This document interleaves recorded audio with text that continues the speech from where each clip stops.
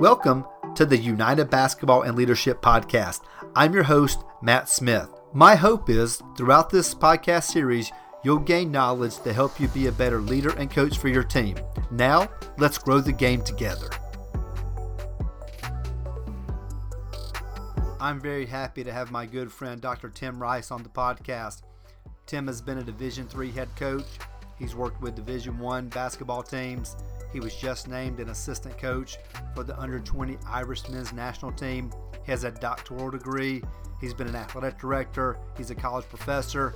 He's done it all. And he's going to share with us how international coaching helped change him and his perspective on the game, and sports psychology tips and tactics to help your players overcome anxiety. I want to welcome my good friend, Dr. Tim Rice, on the podcast. How you doing, Tim? I'm doing really well. Appreciate you having me. Well, Tim, you had to have been watching ESPN last night and watching the Michael Jordan documentary, right? Oh, totally. What were your thoughts on it? Well, I think one of the biggest things with it, and, honestly, no disrespect to LeBron James or Kobe Bryant or any of the greats that are playing today, but I think after even the first two episodes, I think if people still believe that someone is better than Michael Jordan after watching those two episodes, I don't really know how they can think that way. He is, even in the first two episodes, it shows he was a world-class competitor. It wasn't just about being a great player. He had a drive to be successful, and he was just so mentally tough and psychologically just a battler. So I thought it was great. I wish they weren't every week. I wish that we could just get them all at one time and I would just watch them all in one sitting. Yeah, if they released them at noon, I'd watch for 10 hours straight and watch it again the next day, which I'm going to watch tonight as well. One thing I appreciated when I was watching it was when they interviewed his mom, and going back to talking about when he was in high school and cut from the team, and she's like, "Hey, just work harder. You're going to play JV basketball this year. Just work harder." There was no thinking about, am I going to move him? Am I going to call the coach? It's like, hey, just work harder. And that was it. That's exactly right. And, I think that's how times have changed. Michael Jordan had two parents that were hardworking people, and he learned his work ethic not only from his parents but also from his siblings, and obviously it's helped him climb the ladder in this business and sport, but obviously to become the greatest basketball player to ever live. I loved it when she read the letter that he wrote from college about, "Hey, Mom, put some money in the account. Hey, Mom, send me some stamps." When I was in college, it wasn't send me some stamps. It was, "Hey, Mom, I need more minutes on my phone card. Hey, Mom, my account's got $20 in it." So just to see how he was just a regular college kid, and I know a lot of these guys were, but unfortunately today we tune into these players' lives when they're 14, 15, 16. So there's never any mystery about these guys. And It's not their fault. It's just the culture we live in. So just to see a side that you don't hear about, obviously we're talking, late 70s, early 80s when it was a different world. But I thought that was a really sweet moment in the show. Oh, I did too. And, one of the things that I think when I think about young people today, I was actually right before everything started last night. I went out to get a bite to eat and some takeaway at a local fast food place, and I was thinking about how there was obviously a lot of promotion for this series, and I heard over ESPN on the radio they had the starting lineups from Chicago, from the United Center, and I remember when the Bulls won their first championship and they had, from Chicago Stadium there, and how they would have their announcing the starting lineups, and it just brought back such incredible memories. And I just think, man, we were all blessed to have that opportunity to witness that, even from a distance. It was pretty neat.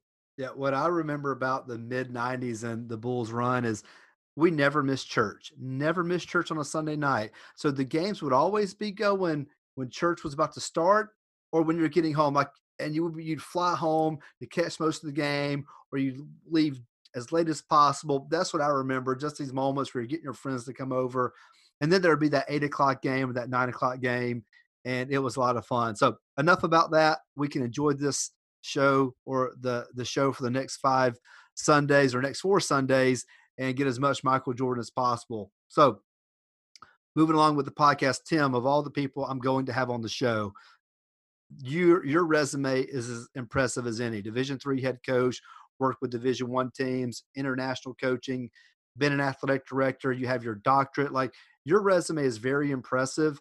And with that, what I want to focus on at the beginning of the podcast is your work in Ireland. So I want to talk about how that came about and how coaching in Ireland has changed your coaching philosophy and style. Sure. Well, I think for starters, with Ireland, it all began in 1991. I was working at a summer camp up in New York State called Racket Lake Boys Camp. And our basketball coach was a guy named Kieran Murphy. And Kieran had been a longtime National League player in Ireland with Galway Democrats, and got a chance to meet him on actually on a basketball court playing pickup. And he gave me my very first opportunity to coach a team in the summer of 1991 as a 21-year-old kid, coaching the under 10 team that was playing in the Adirondack Cup tournament in that summer of 91. And we just developed a great friendship and stayed in touch. I mean, if you think fast forward it, to 2015, I mean, that's 24 years later. And stayed in touch with him, and we ended up, he reached out to me about some other opportunity that he needed help with. He had a track kid who needed some help, some coaching plans and stuff for hurdling, and I had a former assistant of mine who helped him from distance. And then Kieran said, "Hey Tim, when are you and Candy going to come over to Ireland?" And I said, "Well, I mean, I don't know." And he's like, "Well, come on over, and we'll put you up in the school here at St. Mary's College, and you can stay however long you want." So we made our 20th wedding anniversary in the fall of 2015 to Galway, Ireland, and we also made a trip to France, this French Riviera, and to Norway on a cruise ship, and to Great Britain, and went up to Northern Ireland as well. And just fell in love with the place. Got a chance to get kind of plugged into the basketball community during that 2-month time there in Ireland. And next thing you know, I put in my resume for a potential coaching position within Basketball Ireland right before we headed back home, just to see what would happen. And they interviewed me.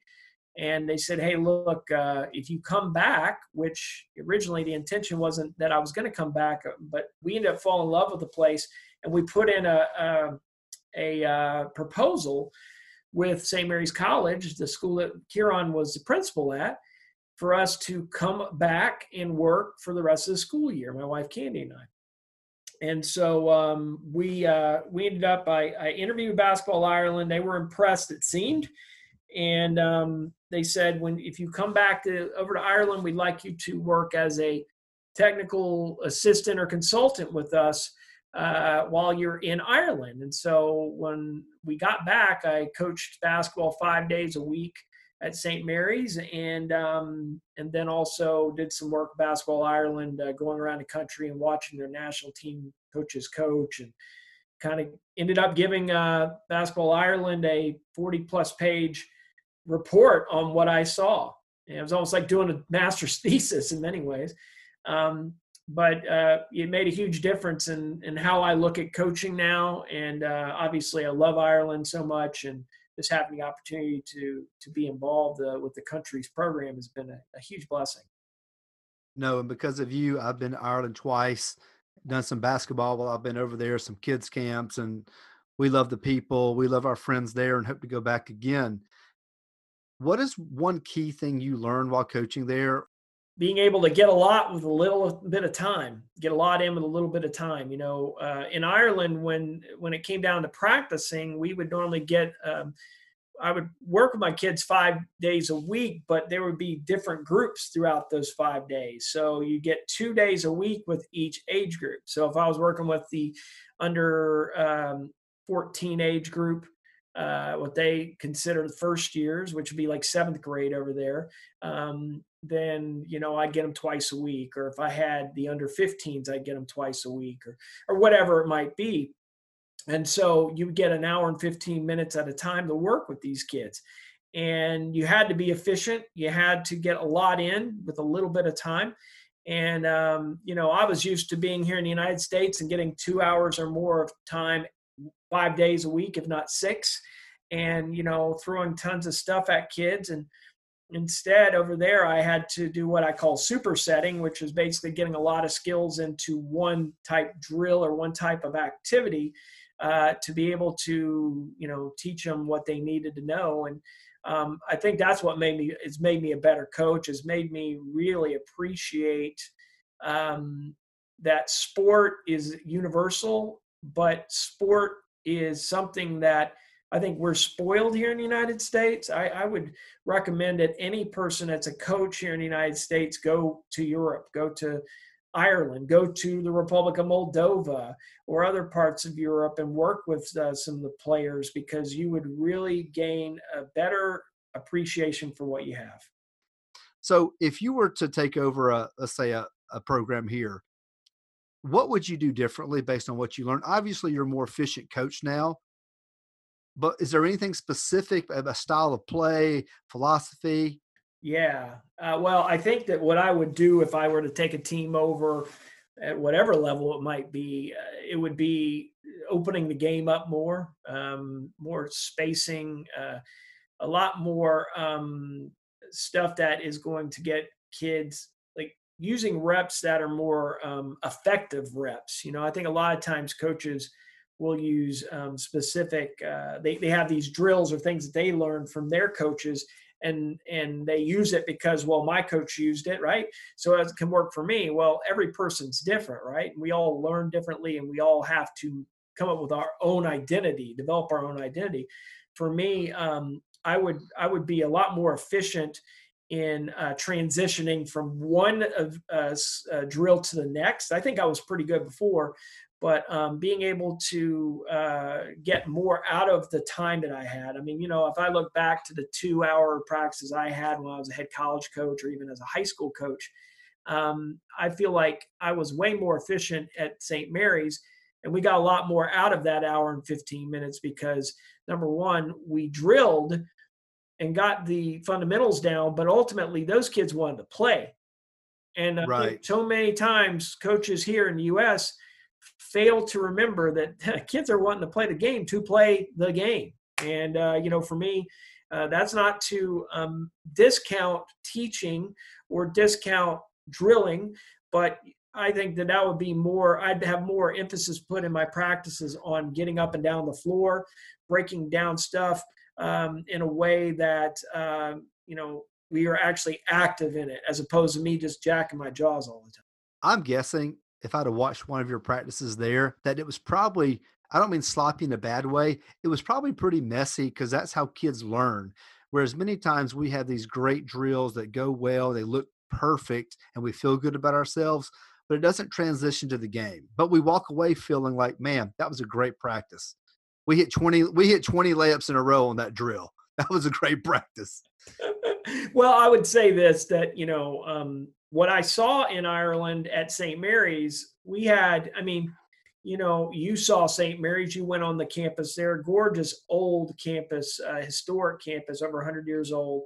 And, we were very lucky because we had 2 sports halls or 2 gymnasiums for our, Hmm. that we could play and practice.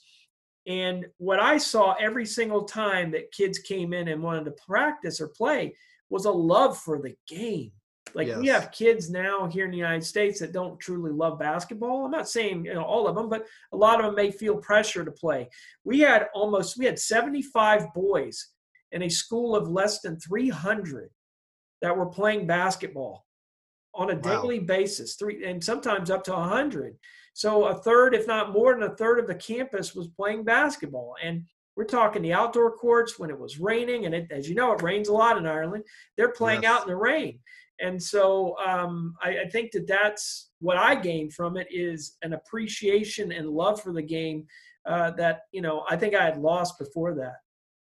No, I could definitely see that. I mean, again, every country is different. Our kids are blessed and it's all they know. But I was thinking a minute ago, we were talking about kind of old drills and old things to kind of break away from. That can be tough for a young coach to establish their own identity. And one thing I remember, and my coach preached and preached and preached and preached, was the proper arc on your shot is 60 degrees. You know who said that? Don Meyer, and everyone just accepted it. Everyone just accepted it. And I'm not saying there's not a kid out there who has a great shot 60 degree, but if you do some studying on it and watch kids shoot, it's just interesting that that isn't probably the right way. But the whole point is we hear these things that a famous coach said, or maybe our high school coach that we really love say, and then we preach it and we go by it without finding out, is it true, is it authentic, and is it fit my style of play, if, for example, if it's a drill. Right. Yeah. Well, and I want to jump in on that. I think that, I'll never forget the late 90s when Rick Pitino was at mid to late 90s. He was at Kentucky, and everything was up and down and pressing, run and jump, everything. And everyone, I remember wanting to be a coach that coached like that. But really, it was something that, wasn't necessarily my style. And now looking back on it, and I was very fortunate after that time frame to be mentored by some really good Division III coaches like Harry Sheehy at Williams. He's now the athletic director at Dartmouth in the Ivy League, and Steve Lammy at Grove City College in Pennsylvania, who runs flex offense as a Division III coach, and is, players don't know how to defend a combination screen anymore. So, I think that being able to be true to who you are is important in what we do. I don't think enough of us focus on who we can become. We try to be what someone else is. And, Coach Meyer, man, what an incredible guy he was. And a guy who was way ahead of his time as a coach. Yeah, I think about that a lot. What I want to do, but what my kids are able to do, if they're not they've got to align. Like there's a lot of things I would love to do as a basketball coach, but I probably need a couple of college level kids to do it. So I'd love to run and gun, get up and down, but the last couple of years we've slowed it down. We'll have possessions. The shot clock would kill our style of play the last 2 years because we've had possessions that go 50 seconds to 70 seconds, and I think it's great basketball. A lot of people don't, but that's okay. I want to talk about this. You received a very high honor. You've been named an assistant coach on the under 20 Irish men's national team. How excited are you about that? And what does that mean to you to be recognized for your professionalism? Well, I think, well, obviously, I think any person that can represent a country in any situation is pretty, I mean, that's an incredible blessing. I was going to be, and of course, we're going to be competing at the European Under 20 Men's Championships in Georgia, in the Republic of Georgia, in Eastern Europe this summer. Of course, COVID-19 happened, and so that's not happening now. But to be able to assist a good friend and Mike Lynn, and he's one of the good guys in the game, and to be able to be on the sideline with him, wow, what a huge blessing. But to be a kid from the South, being from South Alabama, a poor kid growing up, to go from being a kid growing up in a trailer house to then, years later being an assistant coach on the Irish national team, that's a huge honor. It really is.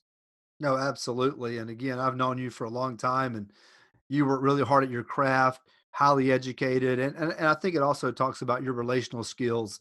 Well, I would say one thing that I've been very fortunate to have happen is I've been very involved as a member of the Elite Performance Committee within the program, and the EPC is the organization that governs the entire program. So we are going after the coaches and all the administration of the overall program. We have 2 senior teams, men's and women's. We have an under 20 team for men and women. We have a under 18, under 16 teams for men and women. And we also have academies going on too, from under 15 to under 14, as well as a green shoots program that's going. It's a developmental program that our the Basketball Ireland development staff is doing over there. To have been involved in that process of helping with that, even in a small way, has been just a huge opportunity for me. And so, to see that, junior NBA is going on over there, and I was the first person to reach out to NBA Europe to get that started.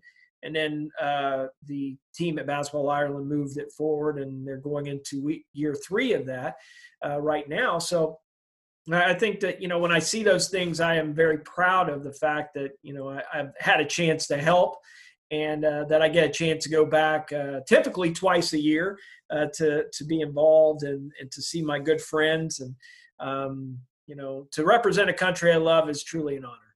Absolutely. Definitely a huge honor.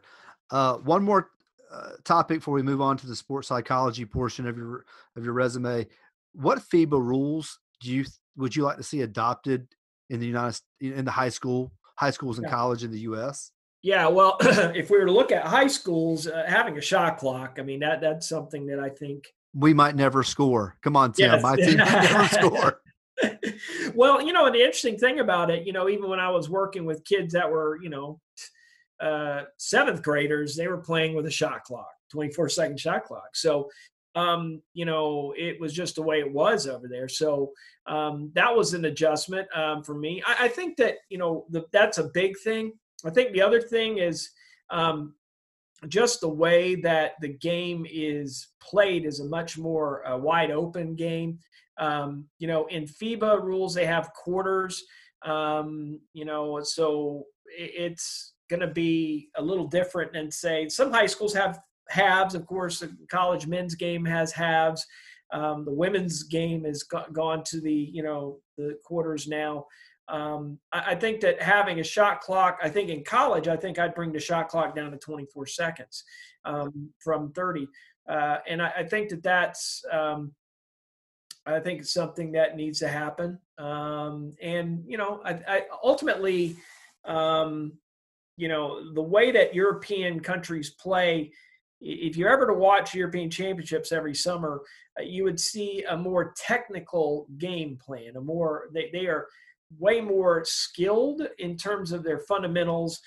They have really good sets. Like I would encourage anyone, if you're ever interested in really seeing countries that can really run offense, Portugal runs offense. Oh my gosh. They do some really good things. They run a lot of great sets and a lot of different things. Finland is really good. And Israel is great to watch too.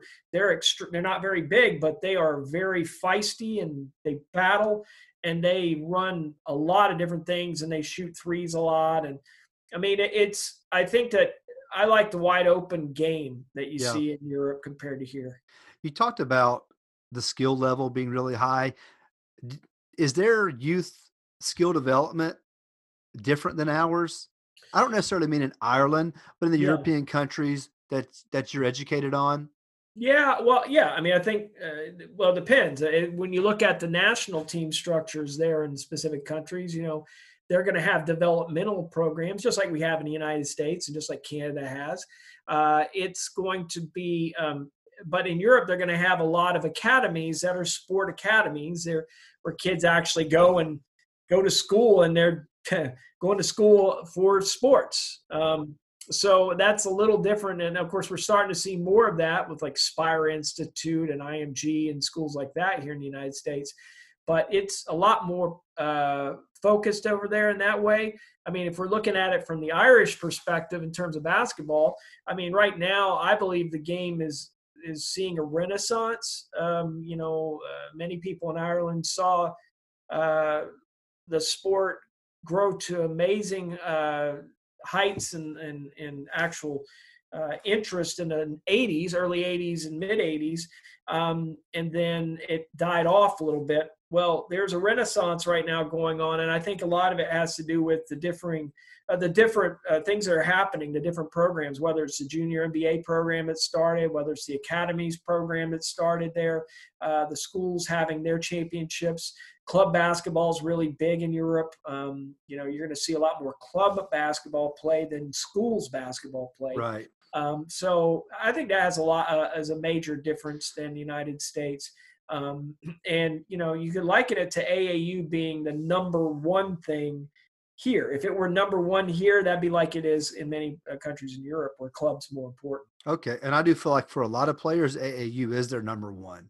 But no, that's great. Thanks for your feedback on how basketball is in Europe. And again, congrats on being named to the staff of the men's national team there. Yeah. I was going to say, every once in a while, every squirrel's going to get a nut, right? Absolutely. So, you're right. You're right. It's like Scottie Pippen growing 6 inches in one summer. Yeah, going from an equipment manager right. to that, right? Yeah. Yeah, people, again, he had a great work ethic, not diminishing his work ethic. But if he doesn't grow 5 to 6 inches, if he stays 6'1", he's not a pro. Would you agree? I completely agree, yeah. So I think that's what people leave out, and everybody's tweeting last night, work ethic. Even the manager can do it. Sure, that's awesome. Being 6'7", they say that the NBA is the genetic lottery, Yeah. A hardworking 5'8" guy rarely makes it. Muggsy Bogues, Spud Webb, or I might have a shot. Control what you can, right? Right.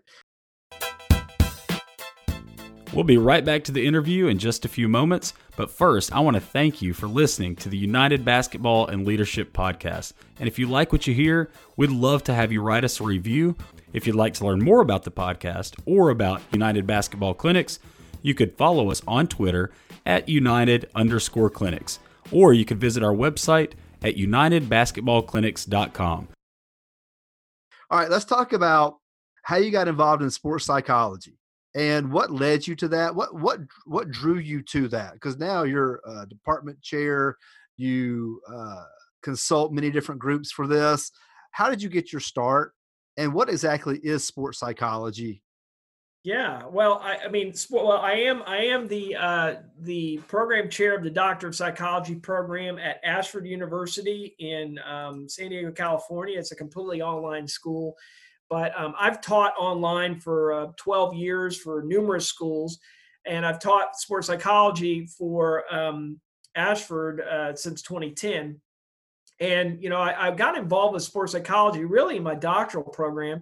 I did a dissertation looking at competitive anxiety and sports self-confidence in NCAA Division III men's basketball teams. I looked at ranked teams, or the highly ranked teams out there that are successful most years, every year, and then the traditional powers. And then I looked at the teams that were just, the also-rans, the folks that aren't that great year in, year out. And I compared the differences between their competitive anxiety and their confidence in their sport.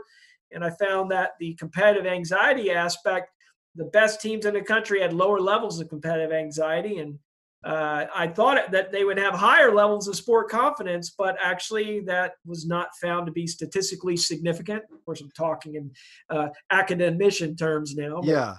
But yeah, that really got me started. And I was a Division III coach at the time, and I really wanted to apply it to what I was doing. I had been an assistant coach at Williams College in Massachusetts, and our guys, they put that jersey on, that Williams jersey, and they just expected to beat everybody. They had talent, there's no question about it, but they were smarter than any kids that I ever worked with. And then when I left there, and we won 20 games that year when I was an assistant, won the New England, our conference championship, the NESCAC title. And I went to Grove City in Pennsylvania, and I saw a team that had more athleticism and maybe a little more talent in specific areas, but just didn't have the same confidence, or had issues with anxiety. And I thought, boom, the bulb just turned on.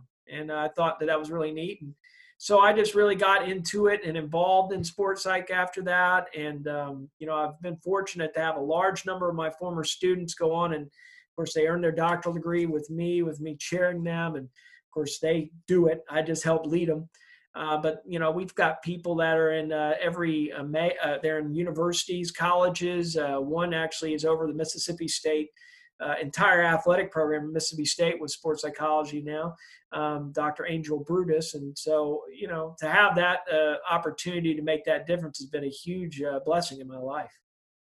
No, that's a great point. As you were speaking, I was just thinking, how did you recognize, or how can a coach recognize if their team has a high level of competitive anxiety or anxiety? Well, I think a lot of it boils down to, well, I mean, there are obviously there are survey instruments that you can use that are assessments that you can find that out. One of the older ones is the sport competitive anxiety test from Rainer Martins, the founder of Human Kinetics, the textbook company, and that's what I use for my dissertation. You can find it actually on Google; it's out there. But I think one of the things is being really watching your players closely and seeing kind of what their behaviors are like, how they handle situations, their body language, and self-talk is such an amazingly powerful thing with athletes and really performers in general. When you really think about like for instance, if I'm working with a student athlete and they're struggling at the free throw line, a lot of times it's because they're thinking in a way that they're thinking, well, I don't want to miss this shot. Instead of just going up to the line, having a mechanism or a ritual, if you will, and thinking it's going in, as opposed to just worrying that it's not going to go in. I think the teams that get highly anxious are teams that have, and players that get anxious are those folks that have perhaps unhealthy expectations of who they are and what they can become on the court or on the course or on the field. For me, I try to work with athletes to kind of help them increase their ability to think positively, but also to utilize other aspects such as visualization. And, a lot of times, one of the great skills that I teach when I work with my teams is I'll have a free throw shooting drill. I'll have three players get together at a basket. You'll have one person laying under the basket looking up at the basket. You have one rebounder right by the basket, and you have your shooter. And the shooter takes a free throw, and it goes through the rim, your hope. It goes through the basket. And the player that's on the floor sees how small the ball is going through the rim. And then the person rebounding, of course, gets it before it hits the person on the floor. And you go through, and the person who's on the floor gets up. They become the rebounder. The person who was a rebounder goes and shoots. And the shooter goes and lays down. And you just go through, and you take your 10 different shots, each person. And you basically go around. I go around as a coach, and I help them. I talk with them all, and I say, you see how small the ball is compared to the rim. And that helps them really think about, listen, I mean, the ball isn't that big. So many players think the ball's big. We have to be able to have mechanisms and different ways of getting this information to our athletes. And you don't have to be a sports psychologist to do that. I mean, that's a really simple skill that you can teach your athletes. I want to come back to self-talk in a minute, but it had me thinking how much anxiety can be caused by the coach. How big a role can the coach have in alleviating anxiety or possibly building anxiety? What I hear a lot from my kids is they'll be shooting before practice starts, and they'll say, "Oh, dang, coach, I was making them all till you walked in. Oh man, coach, what are you doing? I'm missing." I'm like, I know they're being funny, but part of me thinks there was a little bit of like tension that was caused when I walked up because they don't want the coach to see them miss shots. Am I on the right path here? You darn right you are. And, I think that when I'm involved with Positive Coaching Alliance, or PCA, it's a great organization that is really focusing on kind of changing the way people look at coaching and trying to impact sport through honoring the game and really helping increase encouragement and confidence within athletes, and developing a culture that's different in sport.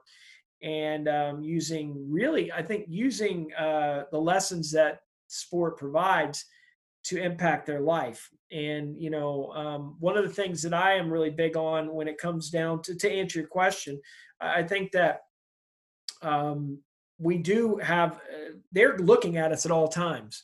I think that that's something that coaches don't completely grasp, is that as a coach, and I tell you what, I made a lot of mistakes, in my coaching career, a lot, where I, didn't realize that folks were looking at me and they were watching me. These kids were watching how I reacted and my behavior. And, if I stomp my foot, those are kind of things that lead to issues. And I think that, one of the biggest things that a coach can do is lift their players up. Yes, we have to, sometimes we have to be tough on our players, but we also have to understand that each kid has a battle every single day. We don't know. I think our job is we have to do our part to get to know kids. We have to get to know our players and understand where they come from. Some of them may come from a poor background like I came from, but they may have like one parent in the home. They may not have enough money to have enough to eat lunch. Right. So we have to understand where they're coming from. And also, so yes, I think coaches have amazing power and influence over how a player reacts on the court. Because if I react in a negative way on the bench, they're going to model that. They're going to do that on the court, and because they see me do it. And I know that it's easy for me to, a lot of people say, yeah, right, whatever, but it's true. It is so true. It's in research. No, I was listening to Mike Neighbors recently, and he's a big researcher like you are, very intelligent guy. And he was saying a study that he had done on focus found out the most focused player. So imagine the most focused player you have on the team. If you do something to break their focus, like you may yell, not so much talk about yelling, stomp your foot, hit the chair, call their name. It takes them 7 seconds to get refocused. Think about the player on your team that struggled to focus and confidence. Took them 21 minutes to get back to the same state of mind. Yep. And I think about all the players in my career that I have probably coached incorrectly at times and maybe been the reason for some of their lack of mental toughness. But no, it's very eye-opening in this age of analytics and data and studies. I mean, if we're not listening to the studies, we might as well hang it up. Well, and I think that that's important. And that's the thing I really love about Positive Coaching Alliance is that it's based on research. Jim Thompson came up with the concept and he really had it's based on sports psychology concepts. And like one example that PCA uses is, coming up with different, really just self-control routines. One self-control routine would be, getting a cool head. So basically, if you lose your temper, or you lose your focus as a coach or as a player, you can basically, to keep a cool head, use your hand and basically just tap. So like if you're a coach and you're on the sideline and you see one of your players losing their focus, or they, say, hey, keep a cool head, and you tap your head, and that tells the player, hey, relax, chill out. And the same thing can be true of a player saying that to you. Hey, coach, calm down, cool down, keep a cool head. And I think a lot of times as coaches, we think we know everything, but we honestly don't. And a lot of times I think when we have buy-in from our players, it all boils down to when we see what we're trying to do as a collective goal, something we all want to achieve. And I think that, if you look at Jim Valvano is a great example, the Cardiac Pack from 1983. And, when they won, when they survived an advance in Albuquerque, New Mexico at the pit, it was all based on Jim Valvano really having his team, and they were all on the same page. The same thing would be true if you really think about the Villanova 1985 crazy, he shot 79% to beat Georgetown. Raleigh Massimino, he was a person who had a culture of collective, let's go do this. I think Jay Wright at Villanova is in the same boat. I think that they're the great coaches You bring up Don Meyer. You brought up Don Meyer earlier. You know, he was really big on that kind of stuff. So I think that that's a very important piece to being able to really gain the ability to calm yourself as a coach or as a player. And Positive Coaching Alliance, listen, you know, it's right online, positivecoach.org. I mean, any coach can go look at the resources. Right. And I think the difference, again, I don't love talking about back in the day or when I was a kid, you know, there's a time for that. But I think a true difference is this. I think as before you're just coaching a game. Now we're coaching kids and individuals. So, for example, you talked about the kid who has a negative response to something, whether they miss a shot at practice, slam the ball, whether the kid hits the pad after a missed layup, whether they hang their head. Instead of just telling them, stop doing that, you say, here's why you shouldn't do that. Now, here's something else you can do physically to kind of break, I don't know, get out of that mental moment. Like you need a something that lets you physically know to move on. And I think we can tell kids and punish kids to death and say, don't do it this way. But if you need to let them know the why, and you also want to show them there's a better way, and here is a better way. And again, that builds trust. And they may not get it. They may not get it the first year, the second year, the third year, but they may get it. It may click, or they may get it after they left your program and understand that's why you were trying to teach them. So I think one thing is a struggle for high school coaches like myself is the lessons we're trying to learn. We may not see that seed be sown. It may be when they're 21, 22, 23, they think back to what their football coach or volleyball coach and they're like, it makes sense now. I have a job, I have a family. This is why. And we need to give kids the time they need to learn. And I want kids to do what I want them to do, but I also want them to learn there's a better way. Well, and I think that another PCA principle, another tool that you can use when you're teaching kids is using if you do this, then this will happen. An if-when concept. So if like you're teaching 3-point shooting, for instance, or you're shooting practices or whatever, if you step into your shot, then you're going to have a better chance of having, more momentum to make the shot. So if then statements make a big difference, and it does make a difference pertaining to attitude and behavior too. If you control your emotions in a game, then we have a chance to be successful.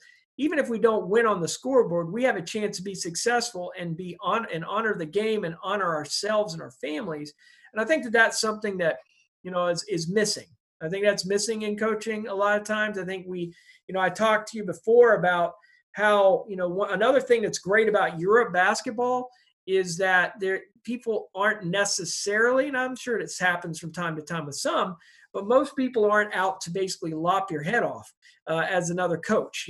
They're not out to beat your brains out necessarily, but they want to compete with you. Same thing is true in Masters basketball over there, because Masters basketball is really big, 40 and over basketball. I took a charge on this 6'7" guy this past November at the Galway Masters, and he didn't get mad at me. He just put his hand down and he reached down and picked me up. So I think that that's a difference in our game and in sport in general in the United States. I think that's why Positive Coaching Alliance, I keep bringing it up, but I think for coaches out there, there are a lot of great resources that can help. And you don't have to be a sports psychologist to use it. And help us to grow as coaches, because a lot of people want to grow as a coach. They just don't know where to start. One thing that's great about today compared to like when I got started back in the late 80s, early 90s is that you have YouTube and you have free clinics and blog podcasts and different things that help you be able to get the information you'd like to have. And sometimes it's free. Many times it is. Other times it may cost a little bit. I was getting books. I was getting as much as I could that way, and VHS tapes when I could as well. It's changed an awful lot, but I really do believe that there are tons of resources out there, and you can find many of them at your local Borders or Barnes & Noble bookstore. Yeah, and I think something that's key, because I was an athletic director early on. I hope I'm one again sometime in my career. I don't know if that'll happen, but I think it's key for athletic directors to get on board with this because they can give guidance to their entire coaching staff. It helps if coaching staffs at schools or universities are on the same page. Not that we need to coach the same way at all or have the same necessary philosophy, but if, you know, a kid goes from volleyball to basketball to track, and every coach essentially is trying to teach them to do things the right way, then you can really impact a kid. Well, and I think you're right. I mean, I think that that's one thing that, well, I also would look at it in terms of vertical alignment, vertical integration. Where you're at Gordon Lee, you're going to have feeder systems and you're going to have younger kids that are playing basketball all the way down to elementary school. And those kids, I don't know about you, but growing up, I wanted to be a Robertsdale Golden Bear. And, I watched those kids intently when I was a kid, the older kids, and I wanted to be just like they were. And, I think that having something to shoot for makes a huge impact on a young person, number one. But I also think that when they see a person who's positive and works hard, then that's going to help them be what they want to be down the road. I think that we serve as great examples if we choose to for those young people. And that's why when you're a coach at a high school, for instance, and you've got a developmental program, you have to you got to invest in that development as the head of the program, and go and see the elementary games and go and see the middle school games and get involved and watch your freshman team play or whatever, because that does make a difference. And I know if I could go back and do some of that more, I would have. So Tim, boy, this has been a great chat. I think I've learned a lot from you. And one last question for you before we move on to the end of the podcast is, who are some of the people that impacted your life to help you be the man you are today? And what type of legacy do you want to leave behind for your players, students, your students through Ashford University? What do you want them to say about you? Well, I would say that when I think about the people that have impacted my life, I mean, I've had so many, but in coaching, I've had a lot of different people that have invested in me and really poured into my life. But when I think about the three people or three influences in my life, first and foremost, Jesus Christ, who is my personal savior, is my number one influence. While I'm not perfect, I definitely try to do my part to be as Christ-like as possible. That's one. Secondly, would be my wife, Candy. My wife, Candy, was a National Christian College All-American in 2 sports, arguably one of the best athletes ever go through her college on the female side. And, but the thing that I've always been so impressed with her is her ability to pour herself into others. And a lot of times she doesn't get enough credit for that. And I certainly wouldn't be here in the role I am now. I never would have reached this place without Candy being such an encouraging influence in my life. And she has a doctoral degree as well. She has a PhD in organizational development and leadership. And I tell people that she's the smarter of the 2 Doctors Rice. She just made an absolutely huge impact on my life and continues to, just because she is so unselfish and so giving. The third influence, and people would probably go, wow, this seriously, Tim, but the third greatest influence would be my dog, Chase. I had a yellow lab named Chase who passed away in 2011 from cancer. And we bought him as a puppy, a 6-week-old puppy in Grove City, well, actually in West Middlesex, Pennsylvania, when we were at Grove City College in 2000. And, the reason why I bring him up is that there has never been a more unconditionally loving creature that I've ever met, more so than Chase. And, he is one of those examples that while I certainly fall short many days of being unconditionally loving, I do think of how he, every single day, I'd come home from a long day at work when I was living in Denver, and he would be there with a ball in his mouth waiting for me, and tail wagging. It didn't matter if I had a bad day because, he was just happy to see me. And I think to myself, why can't people be more like dogs, right? For me, those would be my three most influential people, I suppose, or things in my life. I think the legacy that I would like to be remembered by, Matt, would be that I held the ladder for people. A lot of times, listen, I mean, when I think about my own career, I was very fortunate to be a head college coach for 5 years and coach at the college level for 15 years, and coached overseas and been a high school coach. And,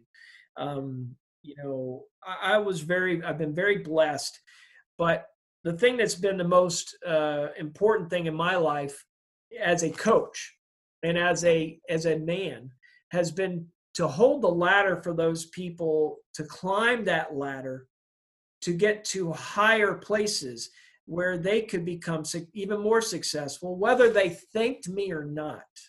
And I think that a lot of times people get hung up on the fact, well, I did this for this person and they didn't thank me. And for me, I have what's known as a hold the ladder board. It's a board where every time that I have something that I help someone with, I will put it on a little piece of paper, and then I get a push pin and I push it into the board. And Candy came up with the idea because I was a little down on myself about a year ago, thinking I wasn't making an impact. And that's where the hold the ladder concept kind of came from. It came from me realizing finally, because it was right in front of me on the board, that I was making a difference.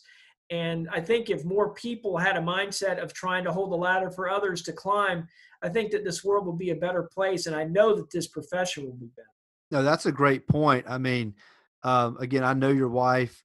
I spent much time with her over the years, Camp Chateauguay back in year 2000. So no, she's a great lady, and we're both blessed with great wives that tolerate us and chasing this coaching profession. But Tim, you're a dear friend. Thanks a lot for coming on the show. I know people are going to want to hear what you've got to say about international coaching and sports psychology. Thanks for sharing with us. You bet. And I would just say, I'm someone who would love to hear from anyone. If you are interested in talking with me more, my webpage is www.basketballmentoring.com, and you can get my contact information there. I want to thank you, Matt, for what you're doing and doing these podcasts. I've known Matt since 2000, and, to see him be successful in getting this clinic off the ground back in 2014. And I was the very first person to present at his clinic in Hickson, Tennessee, there in the Chattanooga area.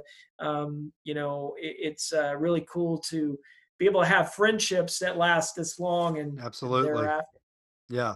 Well, thanks a lot, Tim. And we need to talk at least every couple of weeks about the Michael Jordan documentary, The Last Dance. Oh, yeah. Well, there's a lot to it, I'm sure. And I will say from anybody, Michael Jordan is still the greatest player to ever live. Can't disagree with you there. All right. Thanks so much. Thanks for joining us on the United Basketball Podcast. I hope you'll listen again to future episodes.